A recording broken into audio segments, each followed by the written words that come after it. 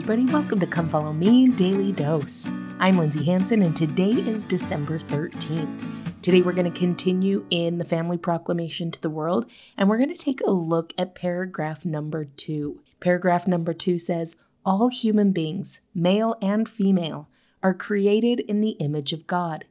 Each is a beloved son or daughter of heavenly parents, and as such, each has a divine nature and destiny. Gender is an essential characteristic of individual, premortal, mortal, and eternal identity and purpose. Now, I love that this is the very first principle that's taught after the thesis statement that's given in paragraph 1, this idea that marriage is ordained of God and that families are central to God's plan for his children.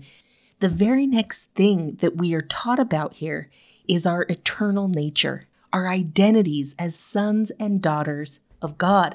Now, this is one of my favorite topics to speak about, whether it's at EFY or Firesides, different things. I love talking about this principle of understanding who we are, but also understanding whose we are.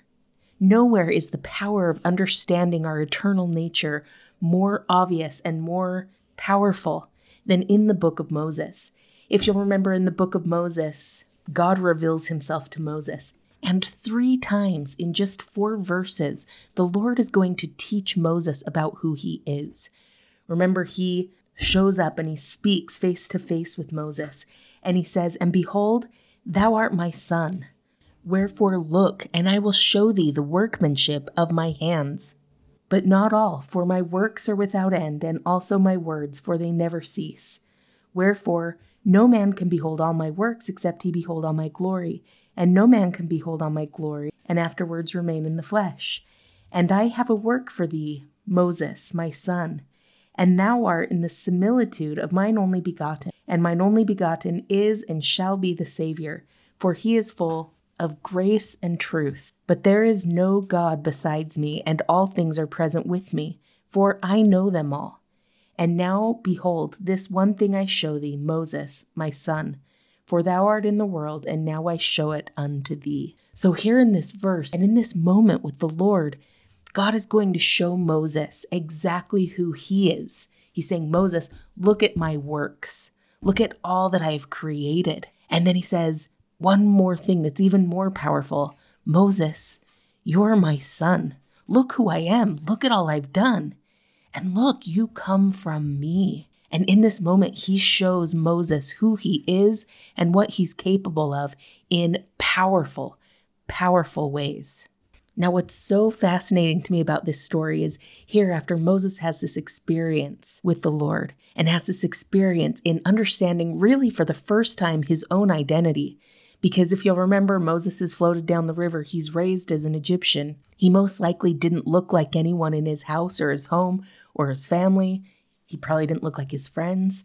In fact, there are some biblical scholars that believe that the word Moses means son of no one. And so here Moses has this experience where he beholds God in his glory. And not only that, God in his glory says, Moses, you are my son. You are like me. You are not a son of no one. You are a son of God. And in this moment, he has this clarity of who he is and of what he can do and the strength and the power that he can have. And then God leaves him alone for a time to reflect on the things that he's learned. And in that moment, Satan shows up because that's kind of what he does. When we have these moments where we feel strong and powerful, when we have these spiritual manifestations, the adversary always kind of tries to show up to ruin it for us, right? It always happens. He's been doing the same thing for thousands and thousands of years. And here Moses has this powerful, powerful spiritual experience, and the adversary shows up. And I want you to notice the first thing that he says to Moses. Verse 12, it says, and it came to pass when Moses had said these words, behold, Satan came, tempting him, saying, Moses, son of man, worship me. Notice the first thing that the adversary attacks. Moses, son of man. Now Moses knew better.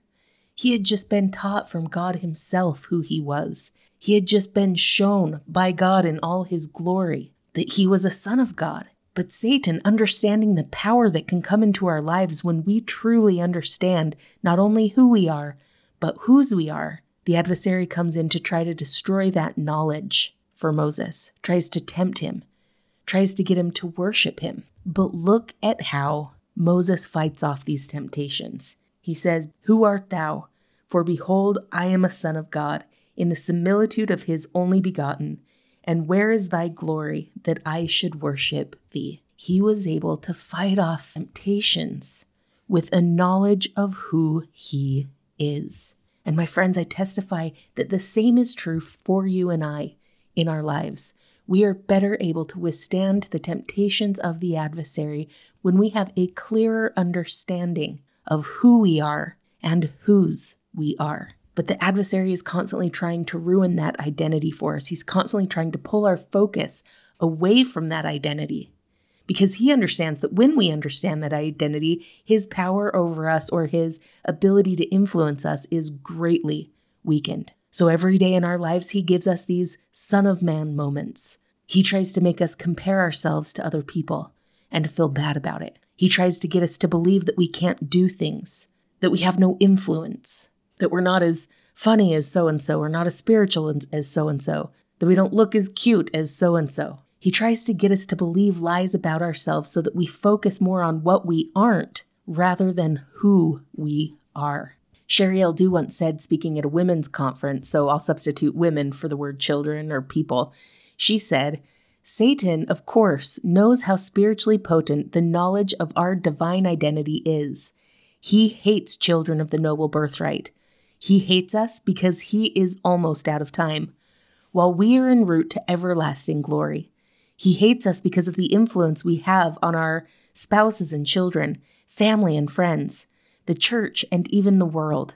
It is no secret to him that we are the Lord's secret weapon. Thus, it should not be a surprise that the master of deceit is going all out to keep us from comprehending the majesty of who we are. He offers an array of seductive but sorry substitutes, everything from labels and logos to titles and status, hoping to preoccupy us with the world's artificial identifiers. Clearly, Satan wants us to see ourselves as the world sees us, not as the Lord sees us, because the world's mirror is like a circus mirror in which a 5'10" woman appears 2 feet tall. It distorts and minimizes us. Satan tells us that we're not good enough, not smart enough, not thin enough, not cute enough, not clever enough, not anything enough. And that is a big, fat, devilish lie. My friends, it is my testimony that we have power in understanding our identity. Now, we've been singing about our identity since primary, right? We've been singing, "I am a child of God, and he has sent me here." But have we let that identity sink deep within our hearts? Have we allowed that identity to become the driving force of our actions and of our faith? Do we allow that identity to help us make decisions in moments of temptation? It's my testimony and my belief and my experience that the more we understand who we are and whose we are, the more we are able to feel of the love that our Father in heaven has for us.